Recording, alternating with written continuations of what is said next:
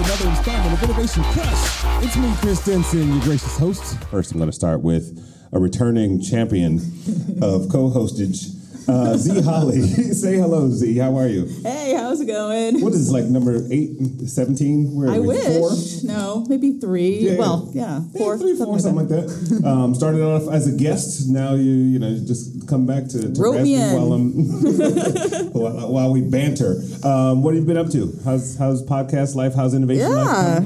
Well, I think last time we saw each other, I was just launching my podcast, The Art of Manufacturing, interviewing really awesome entrepreneurs on their journeys. And I'm actually just wrapped up season 2, working on season 3. So things are going great. I should work smarter. I'm like, there's no breaks for me. There's no, it's all down, it's all rainy seasons for me. I'm kind of a novelty junkie, so I like to be able to kind of retool every once in a while. Yeah. Noted. In case you guys are tuning in for the first time ever, this show covers innovation, all things creativity, smart people doing smart things. And today the buck does not stop. Say hello, Michael Gervais. Yeah, what's up? I'm sorry. I put the S on there. I shouldn't have done that. Well, I'm okay with it, but most people call me Gervais. Yes, it's like Illinois. Ricky Gervais has changed that. No relation. None. And when we talked before, you said you went by Mike. Is it Mike? Michael? What do you prefer? Do you have a preference? What's your dad? No, Dad calls me Mike. Okay, all right. Yeah, I'll be Dad today. Cool. That's a little weird. Yeah. Different strokes, almost literally. But I guess for starters, why don't you give the folks a little bit of a 101 on who Mike Gervais is? Yeah, this is always a little weird, but so the way that I'll do it is maybe start with kind of the formal training, sure, and then where that led me to, and then we can unwind as much as you want. But the formal training from an educational path is undergrad psychology. That didn't give me enough to really understand what people are about. Master's degree kinesiology, because I was interested in how to apply the insights and learnings of the greats, people that were highly skilled. That didn't quite round out enough of an understanding of the true human experience, because kinesiology is a fancy word for how muscles work in action. And then back to school for a PhD in psychology, specialization in sport and performance, licensed as a psychologist in California, and then really cut my teeth in where I was most interested in, which is high stakes and dangerous environments. So that's kind of the formal path. And then No, I was going to say, that's it? Yeah, no. Well, that's but you know what? It's funny you say that, because I learned a lot of theory and understandings, and that's all good stuff. But then as soon as day one in the field, I realized I didn't know anything. And so it's really the experience of rolling up your sleeves and getting in the trenches where the real learning takes place. It's just nice to have theory and stuff behind to be able to anchor to. This is just a question I was thinking earlier, is why was this even a passion for you, right? It seems like a very specific path, even like kind of entering the workforce and coming back and getting more education, but why was this the choice for you, going into school? You're like, this is what I'm going to do. No one in my family went to school. So I was the first person in my family that went to school. And I think to answer your question succinctly is that my understanding, now this is retrospectively looking back, my understanding of how the best in the world work, and I mean the half of percenters, those that are right at the edge or tip of the spear, is that they're born out of some sort of pain. There's some sort of suffering, there's some sort of embarrassment, there's something internally that has been difficult for them throughout their life, usually early on. Why else would they go to that extraordinary effort to become great? Right. And so that doesn't mean that everyone's a psychopath on the world stage. That's not what I'm saying, but there's some real challenges that people have gone through to do the extraordinary things. And with that being said, what happened for me is early on, my craft of choice was surfing. And so I grew up surfing.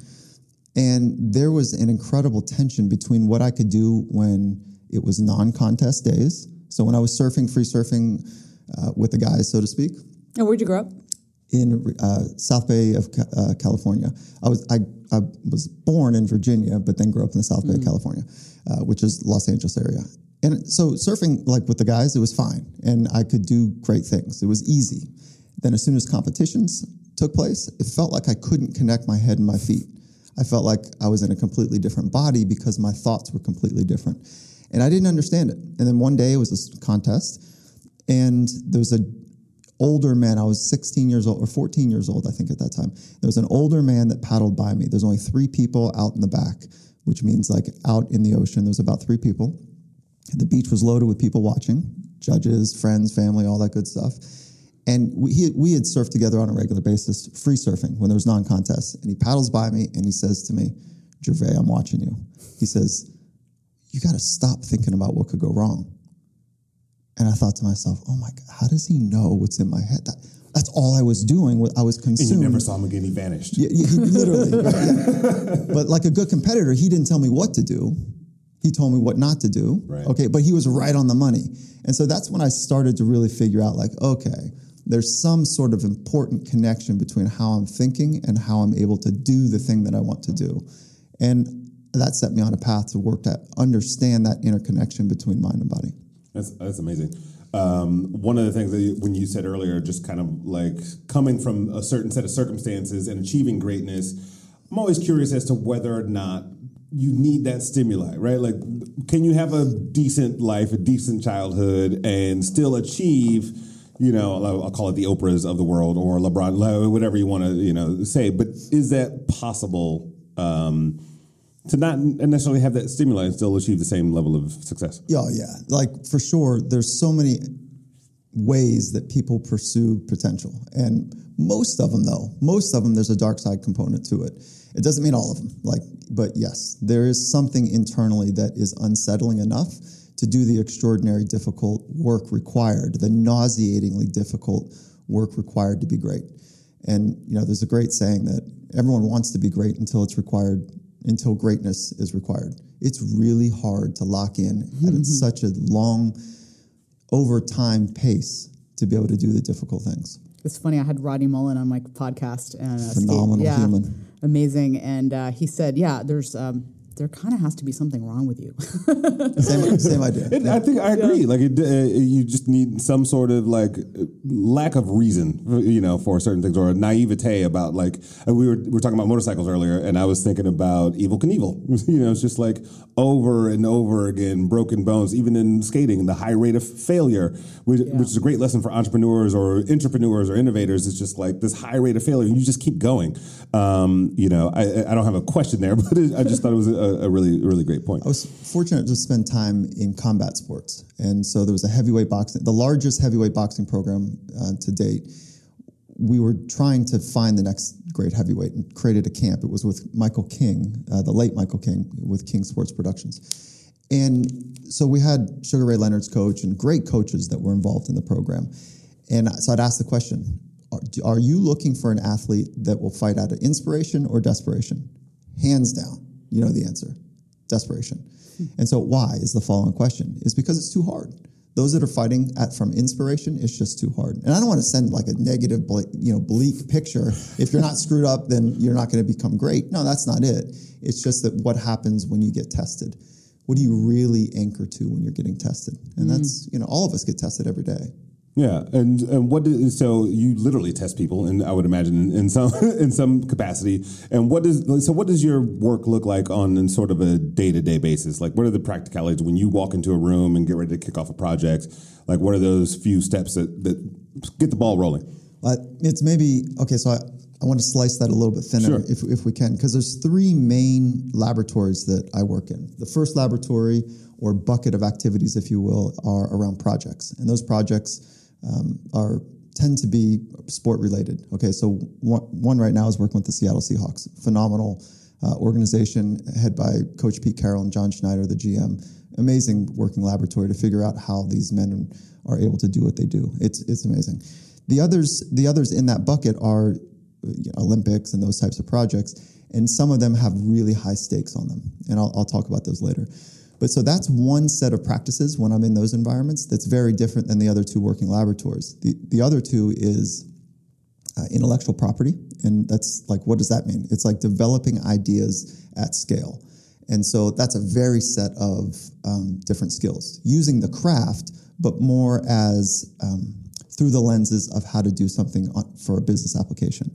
And then the third working laboratory is a small concierge practice, a very boutique practice in Los Angeles, where we've got a team of sports psychologists that see professional athletes. So with those three working laboratories, which one are you more interested in? Because each has a different skill set. I like all of them, but what kind of is amazing to me is the fact that you can work in these different buckets with your same skill sets, right? And how it applies from one group of clientele to another. So athletes to business owners, I'm curious about what the similarities are there. Yeah, that's really cool. Okay, so thank you. From a framework, there's only three things as humans we can train. We can train our craft, and every one of us has a craft. Some of us have a craft that we're paid for, and some of us have crafts that are not paid for. Okay, but so we can train our craft, we can train our body, and we can train our mind. And that's it. Everything in the human experience falls in those three buckets that we can cultivate and develop, including relationships. Okay, so craft, body, and mind. So my particular training is on how to train the mind. And the fortunate part about that craft, if you will, if that is where I put my work in, is that our minds go everywhere we go. Everywhere that we take our bodies, our minds go. So it's always available to be cultivated, trained, enhanced, to be massaged in some kind of way for optimization. So that's the craft that I bring into any environment or any room, is how do we optimize, or better said, how do we do some front-loaded training so that we go into an environment that has deeper challenge that will meet those demands at our potential. And so it's a front loading of training, no different than the body. So we get that picture, right? You train your body so that you can go do something with your body later. We train our craft, we do all that lonely work to refine our skills, whatever that might be, if it's sport or anything else, so that we can be precise and we can repeat our precision of action over time. And that's what the great ones can do. It's not that they can just drain a three-pointer once in a while. They can do it in any condition, and they can do that consistently. So it's craft, body, and mind. And so I spend time thinking about how to optimize the mind. I would love for you to define the phrase lonely work. One of the things with you, Z, I remember when we first talked before you were a guest on the show, you kind of painted this bleak picture. It was optimistic, but it was bleak that, it was like an innovator is always sort of out on their own, like ahead of the pack into uncharted territory. I don't know if that's what you meant per se, but what is that lonely work that, you refer to? So the lonely work is all the stuff that only you can sort out and figure out. Okay, so hopefully we are fortunate enough to have mentors or coaches or people that have been down the trail before us, and they know where the cliffs are, where the alligator pits are. They know what is ahead of us. Now, but there's only things that we can sort out, and that is the level of intensity and focus of training. That's only for us. That's lonely work. It's just us that locks in at the high frequency that's required to become great, to be great. The second part of the lonely work is you can read knowledge and you can read other people's ideas, but insight and wisdom are revealed from within. You have to earn it. And you can read inspired text and be around gurus and sages on stage, whatever it is for you. Look at those Instagram posts with positive quotes that Einstein didn't say. No, right. And Einstein sure did a lot of talking. Did he actually do any work? Gandhi too. Gandhi, exactly. They are legends. But we have to do the lonely work to reveal the insight and wisdom that we have within us. And when that takes place, the whole world is different because you see it differently. And that's the lonely work. And there's only three real ways to do lonely work. Mindfulness or some sort of meditative process where we listen without critique. Inspired conversations with people that have wisdom and they understand things at a deep level. And writing, like getting your thoughts down, externalizing your internal hard drive so that you can see exactly how you think. And so those are three ways to better understand the internal experience. And they're hard. They're difficult. And I am an optimist. I believe that we can all do it. And I believe that we have insight and wisdom and greatness waiting inside of us to be revealed. And I think also, like if I go big for a minute, that's what the world needs right now. That is what we need for each one of us to be our very best. And I know my loved ones want that for me. And I know that it makes my life better and their life better and people that they know that I don't even know. And so that's what the world needs right now, is for us to understand how to attune to the inner experience that is authentic and real for us. But we have to train our minds to do it. Like we really, I mean, our minds are incredible pieces of software that most of us haven't programmed. And we're still at version 2. And I know I was at version 1, stuck there for a long time. And like we have version 4, 5, 6. I'm still 8. like Windows 95. Right, I know, yeah. Do you think that it's the biggest challenge is people who want to be at peak performance not knowing how? Or is it people who don't even realize that they should be doing what you're talking about? Well, yeah, because long ago, like not that long ago, in the 80s, 70s, 80s, 90s, even early 2000, is that psychology was this taboo little word for people that were kind of broken. And you'd pull your hat down and walk in the front door, and then there'd be a dark alley back door that you'd leave so nobody would see you. And there was a stigma around it because it was born out of the medical model, right? Let's find what's wrong and see if we can fix what's wrong. Then what we found is that there was a study of people that were exceptional, sport and performance psychology. Just study those that are exceptional. And we learned the tools that they use, the way that they see the world, the mental skills of how to generate confidence in any environment, how to generate a sense of calmness that's authentic to you in any environment, how to be deeply focused in the present moment, independent of the distractions, internally or externally. And so when we study those are trainable skills. So we can all do better, right? But what do you do? What exactly do you do to train your mind? That is still left to be a mystery for those that haven't been fortunate enough to either train it or be around somebody like a sports psychologist or somebody that has command of that.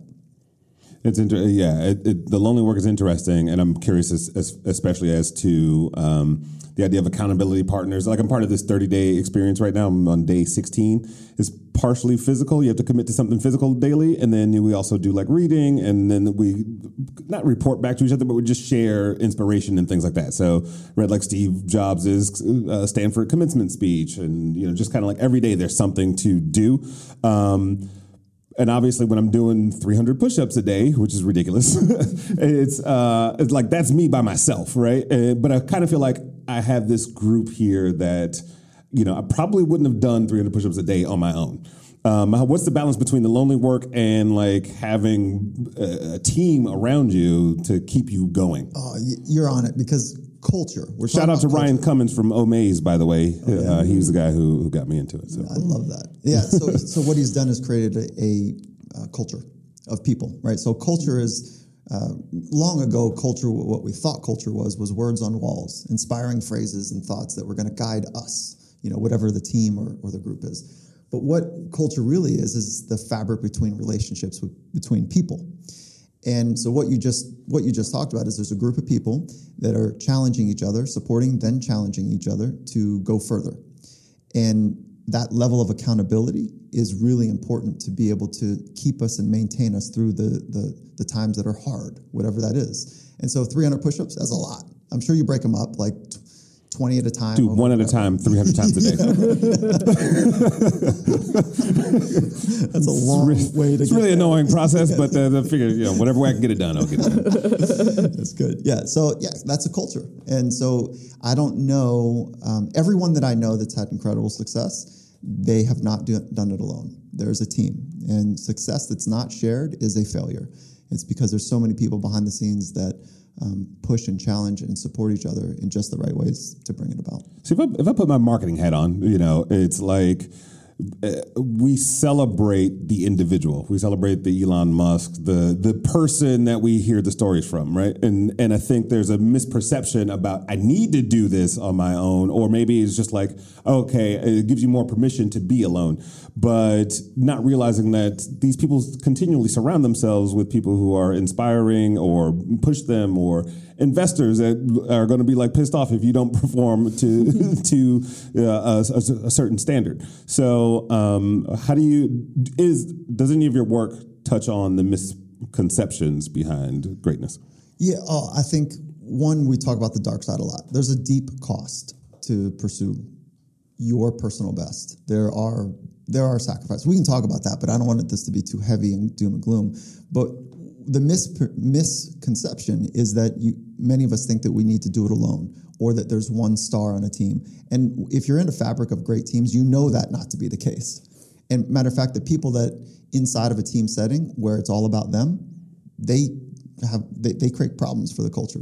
create problems for consistent outcomes. They suck the room dry because it's all about them. And I haven't met a coach yet that says, man, I should have kept that a-hole longer. I should have kept that person on the team longer because they were so good. And you guys know this from a business standpoint. The highly talented, the big-time earners, the people that really command something special as an outcome, sometimes if it gets ahead of them and that narcissistic, needy personality type, we keep them too long, because we feel hamstrung. What would we do without them? But, I over and over again, I've seen those people, once they leave, the team bonds and the output is even higher. It's a group sigh. So much better. So I know some of your work, client-wise, Boeing, Microsoft, Zynga, what happens when, you show up on, through these doors. And also, I kind of get the fact that you apply the sort of sports psychology methodology to these businesses. But I wanted to talk on that, but also how they continue to implement it, because I think we all get these touches of inspiration. Somebody comes in and does it shows us some charts and some statistics, and then you go back to work, on Tuesday. You always know when the boss has been to one of those inspirational things, because now all of a sudden he or she comes back and is like, we're going to do all these amazing, crazy, stupid things, right. And then it just kind of fizzles out. Yeah, great question, because that's essentially the difference between motivation. The word motivation drives me nuts, right? Like motivation only lasts moments. So I'm not interested in it. Now, drive is very different. Like, what are you driven by is very, very different. But the idea that somebody comes in and stirs up an organization and then leaves, we've got problems, because that stirring up experience is, sometimes just noise. So the idea is to understand, or sometimes help cultivate the guiding philosophy for the organization. Like, what do you really stand for? What are we doing in this organization? What are you doing in this organization? And then what Coach Carroll and I, who's the head coach of the Seattle Seahawks, we've worked together for 5-6 years. I think it's been probably 6 now. And I'll tell you a quick story. It was about 4 years ago when we're heading into our first Super Bowl together. And we're in the hallway up at the training center where the athletes and coaches work from. And he turns to me, we're about a month before going into the Super Bowl. And just out of nowhere, and he's got an incredible amount of energy, he turns to me and says, "Can you feel it?" I said, "Feel what?" He says, "Can you feel like what's happening here? I mean, isn't this amazing? Isn't it special? We're so switched on. We're so connected. Like, can you feel this?" I said, "Yeah, like it is exactly that." And then he pauses about a half a beat. That's all he ever needs. And he says, "Do you think anyone outside of sport would be interested in what we're doing?" I paused about a half a beat, and he said, "Let's just write down what we're doing." So that's how we developed this curriculum. He is a master at switching on culture. Mm-hmm. He did it at whatever organizations he's been at. He knows how to switch on culture. He's got an advanced degree in psychology. It's not based on personality. His personality is phenomenal, but it's said principles underneath. That is essentially what you're asking. How do we switch on a culture that has sustained high performance? My stuff is how to train the minds of people that want to be great. Like, right. How do we do that? So we put those two together and created a 8-hour training program that turned into a 16-hour training program that turned into a 4-week online course. And then what we've done, and that 4-week online course, what's fun about it is we hired Olympians and sports psychologists to coach people inside of that 4-week online course.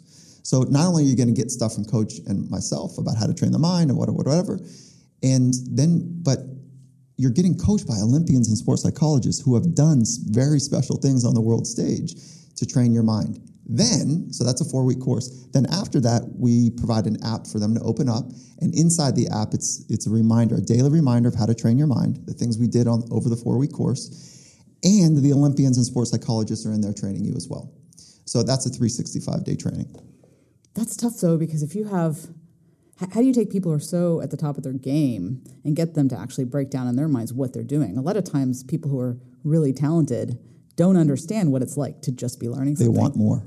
Those that want more say, okay, the frontier is how to train the mind. I want that. Mm-hmm. And so then they say, okay, well, I could be more confident. For sure, I can be more. Okay, let's do this together. Where does confidence come from? Z. I'm not so sure.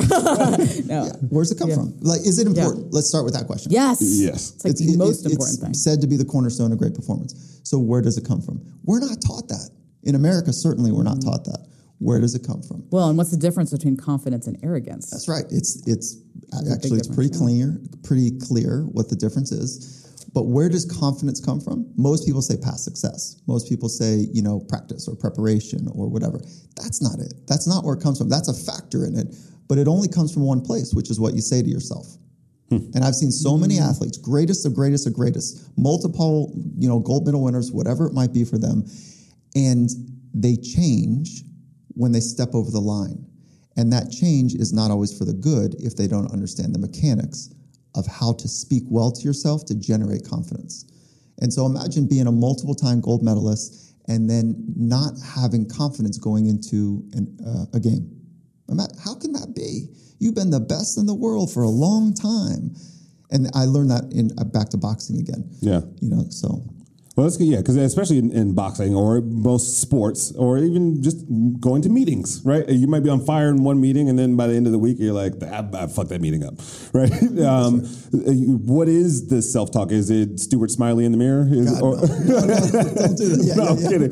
But what is the proper cadence, right? Okay, so it's got to be oversell to yourself. Well, so we have lots of conversations with ourselves throughout the day, right? Some are productive, some are not productive. And so increased awareness of what you say to yourself is step one. And so without awareness, we're kind of stuck in the water. The second is once you have awareness, that alone is not enough. Knowing how to guide your thoughts to thoughts that build you, that are based in real stuff. So your inner dialogue has to be based in past success or the idea that you can do difficult things, which is future success. And that comes from a body of work and trusting your body of work. Right. But like I said, you can have an incredible body of work. You've done amazing things publicly or privately, and then you can give it away with 2, 3, 4 thoughts like, I don't know if I can do it again. And then that train of thought, that's a beautiful image, right? Train of thought. That train of thought can take us somewhere pretty nasty pretty quickly. Yeah. I'd love to ask about about leadership, because we are talking a lot about the leader, the person who is supposed to be at the peak performance. But then really we're talking about teams too, and there are many different leadership styles. I think Pete Carroll has a very unique leadership style that it really flies in the face of the stereotype of the strong leader. And I was wondering if you can talk about how that is different and whether it works or not. Yeah, I love this thought. Okay. It's born out of, what I'm about to share with you is born out of the idea that authenticity is at the center of leadership. And so there is not one way to be a great leader. Let's just look at the NFL for an example. There's 2 iconic coaches right now, Coach Carroll and Bill Belichick, and they will go down as great coaches. Completely different approach. Both are authentically themselves. And so what happens for leaders is that they can have great ideas about how they want to lead or what they want to do or the fabric of the culture that they're trying to create. And at the moment that they are inconsistent based on the rules that they've set up, the expected rules, everyone else in the organization says, oh, so that's not real. So there's a different set of rules that he's playing on. What is that? And it's the consistency over calm events and hostile and rugged events where we're looking for the real gem of leadership. So that's what it starts with. So how do you know yourself? You got to do the lonely work. You got to really do that lonely work. And we challenge everyone to say, like, with as great certainty as you can, what is your guiding philosophy? What is your personal philosophy? And I can't tell you how many times we go to a large setting and 5-star generals included in this and say, what is your philosophy? How many people have a philosophy? And there's 1,000 people in the room and 4 people raise their hand. And then you say, okay, great. So, okay, how many of you could say it right now on stage? All the hands go down. So could you get your personal philosophy out? This is a challenge to all of us. Could you get your personal philosophy out in a dark alley at knife point? And so it's got to be crisp. It's got to be well connected. And how are you well connected to it? You practice it every day. Martin Luther King Jr., we know his philosophy. It's all he talked about. It's all he thought about. And so if you can line up, this is a challenge. If you can line up your thoughts, your words and your actions in any environment, you become masterful at your craft, masterful as a self, if you will. Lining up thoughts, words, and actions in any environment. That takes mental skill to do it. And, I think the other sort of underpinning thing here, especially in your work, is high stakes environments, right? You touched on it a little bit just there. There's two thoughts I'm having. One is, how do we know the difference between high stakes and not, right? Because sometimes you're like, oh, you panic and you freak out over something that you perceive to be high stakes, and you're like, once you get over, you're like, oh, that was nothing. Or maybe it's just because you have the practice of a smaller failure behind you, and like each one your capacity increases. And then the second one is you use this phrase on your website, which was combat breathing. And I wonder if those two, like, how do they relate to one another? So. You're right on the money. Okay, so first order is, what is high stakes environments? Okay, so we need to deconstruct that thought. And the person determines if it's high stakes or not. So you determine if it has high stakes. And my challenge for as many people that of your audience that are listening right now is that let's take a look at your worldview. And if you think that there are big moments, big days, big games, so we can use sports. Sports is just a great example to learn about who we are. And it doesn't mean that it's the end all be all by any means, but it's a great kind of petri dish to learn about the human experience. So many people, if you listen to ESPN, they'll say, oh, this is a defining game for such and such. This is a defining play. This is a defining snap. This is a defining moment. That becomes a problem. Because it's setting up this idea that if this moment is big, am I big enough? And what happens for most people is they become small. Now, let's look at it on the flip side. It is a true statement, and until you do the lonely work to really embrace this idea, this is the only moment we get. So this is the most important moment that we have together. And if we're deeply focused and engaged and present in our authentic self in this moment, and we practice that a lot, we have 1,440 of those a day. If we practice those a lot, then we get really good at being present. And then no moment will ever define us. Now, you can make mistakes when the world is watching, but that's just information back on to you for your journey. And so back to your original question, is that we determine if the stakes are high. That's an internal lens first. There are consequences that happen when you make mistakes on the world stage. Sometimes people die, sometimes loved ones die, and sometimes we just don't get a medal. So there are consequences on the world stage to making mistakes. And I don't want to belittle that by any means, but we determine if the stakes are high, period. That's great. Can I ask about, so actually last time I was on your podcast, Chris, we talked about when I almost died skydiving. Yes, we did talk about that. Your podcast too, Michael, I think. So you did. Sounds traumatic. I do believe that you coached Felix Baumgartner in the Red Bull Stratos jump, and that, no doubt, whether he thought it was obviously he thought it was a defining moment, but it was high stakes regardless. When's your space jump coming up? You survived the skydiving. No one's invited me. No one invited me. Good. I did 30,000 feet. Now let's do 300. No one knows about the woman who jumped after Felix Baumgartner. So how did that? I'd love to hear about how that worked, because you were brought in. Most of what you've been talking about is preparing yourself for the future, front-loading, continuous improvement, preparation. This was a very different situation, right? Well, yeah, I think yes and no. If just like any training and preparation, if you wait until we're kicked in the teeth, it's too late to start doing breathing training then, right? Or self-talk training then. And Tyson has a great line. I love it. This. Go ahead, do it. Do it. No, you do it. No, you do it. Yeah. Everyone has a plan until they get punched in the face. And so that's why we want to do front-loaded training. But I'm talking about mental training on this behalf. How to train our minds to be disciplined and focused enough to be in the present moment, independent of the environmental conditions. And we know to do that physically. We train our bodies physically to be fast, strong, nimble, whatever. We train technically that same thing, right? How to write well, how to speak well, whatever the craft of choice is for somebody. How to snap your wrist at 1 o'clock if you're a basketball player shooting a ball. But the mental skills training is still wanting, right, at broad scale. So for the Felix Baumgartner project, the Red Bull Stratos, just a quick asterisk, what a phenomenal experience in my life that was. To be around world-class professionals in aerospace that were at the tip of the arrow to try to solve something. This was not a thrill experience. To try to solve something. What happens to a human when they need to eject or want to eject, in this case, at 130,000 feet?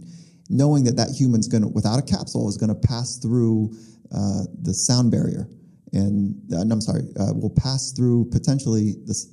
What am I? Let me be more clear. we'll travel the speed of sound and potentially pass through a double sonic boom. What happens to the human experience? And maybe on our way to Mars, we need to know that. Maybe on our way to outer space, we need to know what happens. And this was such a... So there were high stakes all around, in a sense, right? In terms of... The medical director on this is how real this project was. The medical director, he lost his wife in the Challenger. And so... He spoke at TEDx USC, and he kind of reveals that at the end of the talk. Beautiful. And it's just, he didn't want to see that ever happen again, and that's what was driving it. He was all in. And okay, so yes, halfway through the project, or a little bit, I don't know, right around halfway through the project, they built an incredible capsule. They had the technology was pretty good. Felix was in great physical shape, and he raised his hand at some point, and this is all public. I'm not talking about anything that's not public. He raised his hand, so to speak, and said, "Okay, guys, I'm running out of mental kind of skills. I'm afraid." And so I think that's really important for all of us to get right to the edge of our capabilities and say, okay, I'm out of my depth. I want to keep going, and I don't know how. I know it's not going to be from training my body better. I know it's not going to be from training my technical skills better. How do I train my mind so I can be more present, more still, so I can think clearly under pressure? Teacup. And so we went to work. And the story wrote itself, and it was just a phenomenal... He went to work, I should say, on how to train his mind. And it was phenomenal. That's great. Think clearly under pressure. I think if the one point I was thinking about there is, you've got somebody at the top of their game, right? Andy Walsh was a guest on the show, and a lot of his work is pushing people to their peak performance, physiologically, scientifically, mentally, et cetera, et cetera. And one of the questions I asked him was who pushes you to your peak? If you're sitting at the top of this hill and casting vision down, in a sense, what's the next level for you, right? And so how do you, and even he said it's something that he struggles with. And I think some of us, we do get to this point where we've kind of achieved a certain amount of success, but then how do you even recognize what's next? Or, it's lonely at the top. Yeah, it's true. And you want to outdo, you have a personal desire to do more of whatever it is, but you may not be able to readily recognize it. Is there a mechanic in your work to kind of push and discover the next plateau? I think that we've got part of this model wrong. And the model is that I need to do more to be more. And that's born out of this fast-paced, rapid, iteration world that we're in right now, that the thought is that we need to do more to be more. And it hasn't worked. First, we started down the path of multitasking. I need to literally do more in this moment to get more done, and then I'll be more. And that doesn't work. We know that the cost of multitasking is about a 40% reduction in productivity. It's a problem because there's no such thing really of being able to multitask with two new pieces of information. We can't read a book and have a conversation at the same time. It does not work that way. And so the idea that we can multitask in business on a regular basis, what ends up happening is there's a cost to the human interaction, the relationship. If I'm checking my Twitter or I'm answering an email while I'm having a conversation with you, I'm marginalizing you as a human. So the idea of do more to be more has created great costs for people. We are more separated now in a digitally transformed world than we've ever been. So the model is to be more so that you can do more. And the being is where that next apex for me is. So how can I be me more often? I need to know who I am and then train my mind to do so in any environment, rugged or otherwise. And so I think that is the answer for the next maybe 3, 4, 40 years, right? Is how can we be more? And so I just want to be around people that are pushing the apex of how to be authentic more often and do great shit. To have those two things in common. It's almost switching gears a little bit. This is going to be the most difficult question, I think. This all sounds great. Can you measure it? Right, like, have you used tools or technologies to actually go like, is there some sort of quotient, or is there a mechanic that you've discovered that you can kind of measure the results of your work, other than the outcome, right? Obviously, which is I did it, but then there comes like what are those incremental things where you're like, okay, you're getting there.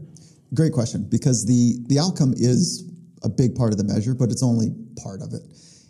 Did I do it? Did I survive? That's part of it. Did I win the Congratulations, Z, you did it. You did it. I did. I'm here. You are here. Yeah. Did you land on your butt or your feet? I landed on my feet almost in the maintenance yard, actually. I had the reserve open, which was really nice.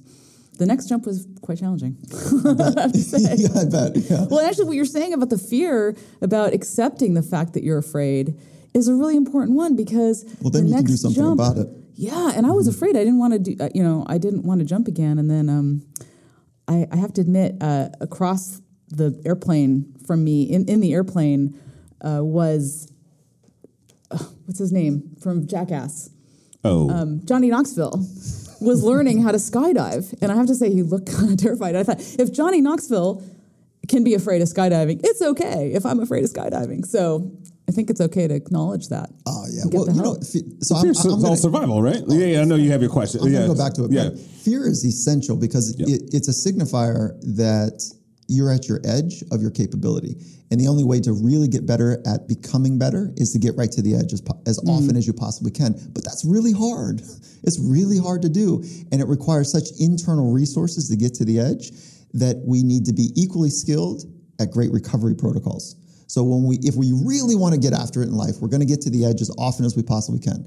And then it's usually not physical things alone. It's something physical that triggers vulnerability. And so, but that vulnerability, that emotional cost is so great that we're not recovering as a society well enough. Best in the world are working their asses off. We talk about, on the world stage, recovery more than we talk about working hard. Almost everybody works really hard on a regular basis. Some are freaks. They eat McDonald's, they can jump out of the gym, whatever, but they are genetic freaks. And others, the rest of us, we have to get our recovery program right. Okay, so back to your thought about outcome. There are technologies that can measure change in mindset. We can't see thoughts. They're still invisible, maybe not for long, but they're invisible for now.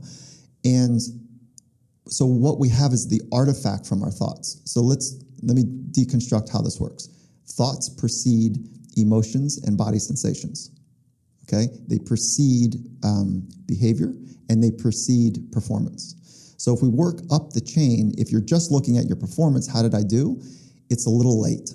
If you're looking at just your body sensations, like are you sweating or are you not? Or are you sweating because you're emotionally erratic, or are you calm? You're still a little late. We want to get up the chain of impact and observe thoughts. Only you can observe your thoughts.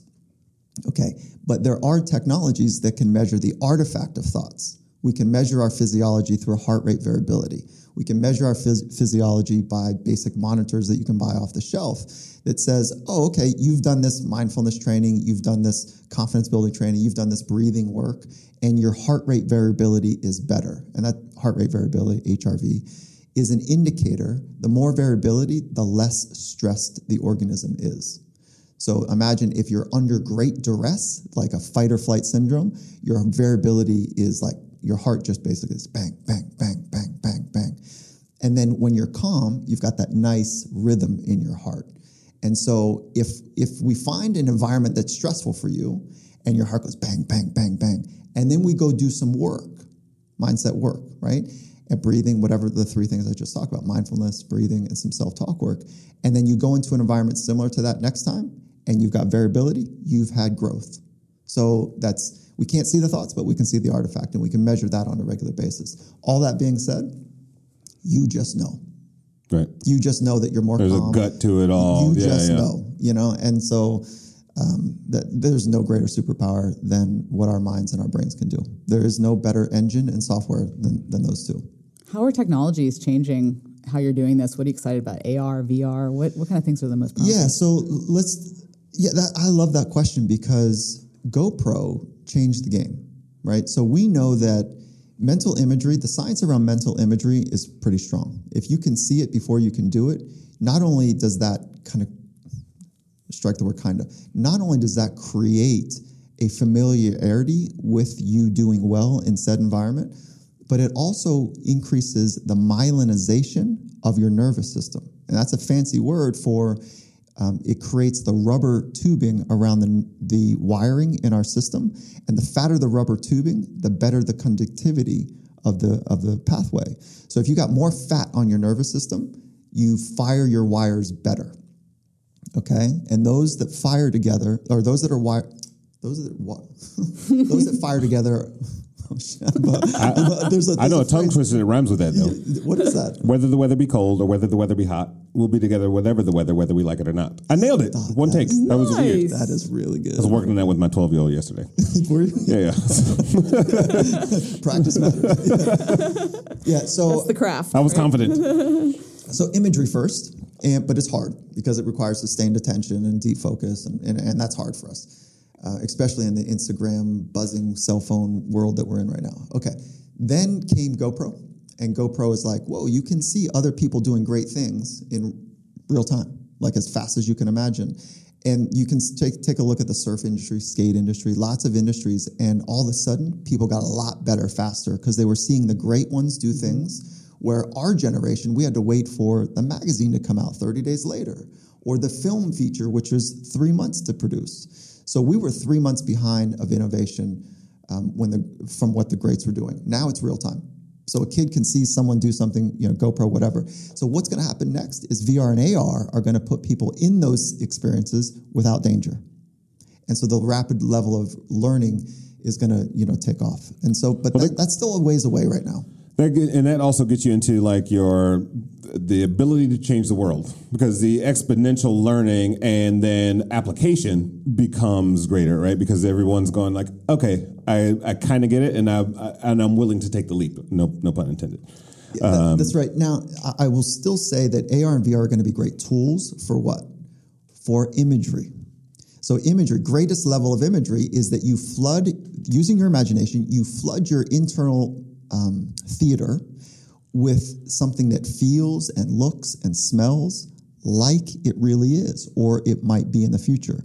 So you don't need AR and VR right now. You can look at the conditions in your mind through imagination and put yourself in it as if it were real, and you lay myelinization. Myelin sheath. Whether the weather be cold. Yeah. So that's one way to do it. Right. And that's available to us all right now. There's no cost to it other than the cost of a disciplined mind. All right. Yep. Last but not least. Okay. Complete this phrase for me. Ready? Everybody ready? I'm ready, I think. You know what this is. Yeah. Innovation to me is ideas that other people have not yet witnessed. Great. Cool. Creativity is new to you, and I think innovation is new to others. That's love well that. stated. I'm stealing that. Well, I can't steal it. You just said it. No, I learned that from a guest of mine. Oh. Yeah. So she said it, and I said, "Oh my God, that's brilliant," because that's Tina Seelig. And really quick, good segue. Tell us a little bit about Finding Mastery Podcast. Yes. I love it. It's been a blast. Thank you for asking about it. It was my postgraduate training where I wanted to continue to learn from best in the world that I hadn't met. And so there's no one on my podcast that I've worked with. And that's a bright line in the sand that I've drawn. And so it's a postgraduate learning from best in the world, people that are on the path and exploring the path of mastery in their own lives, and they're exceptional at what they do. And literally, we just spend long form just like this, and we deconstruct what are they searching for? What is their psychological framework, which is how they understand how the world works, how they understand how people work and their craft works, and then the mental skills that they use to build and refine their craft. And so we got a whole swath of people for every craft that you can imagine. And I'm excited. I'm learning a lot, and hopefully, folks are doing the same. That's brilliant. How much does it cost me to just call you and talk every morning and just get a pep talk? 10 minutes. That's all I need. I just need 10 minutes. So I love that because we fired up Minutes on Mastery, which are you don't have to learn from me. You can learn from the folks on the podcast in 3 minutes or less. So we take their pearls of wisdom, and it's another podcast called Minutes on Mastery. And I mean, it's a great one, right? Because it's bite-sized, it's snackable, and it's these pearls of wisdom. But I don't think we can get to those pearls of wisdom in like a 3-minute conversation. Right. Like I'm not good enough to get to it, to say, give me everything that you understand in 3 minutes. But then through long-form conversations like this, it just kind of naturally happens. Well, thank you for joining us. My pleasure. Great. Yeah, my pleasure. Thanks, guys. Where can people find you and find more of your onlineness? Yeah, so the online stuff is fun. So the website for Finding Mastery is findingmastery.net. Coach Carol and I, our venture is competetocreate.net. And social media is at Michael Gervais on Twitter, and that's GerVais. And then Instagram is at Finding Mastery. Awesome. And thank you, Z. So great to be here. Great to see you all again. Yeah, really cool. A lot of fun. Everyone, this has been another installment of Innovation Crush, and we will talk to you next time.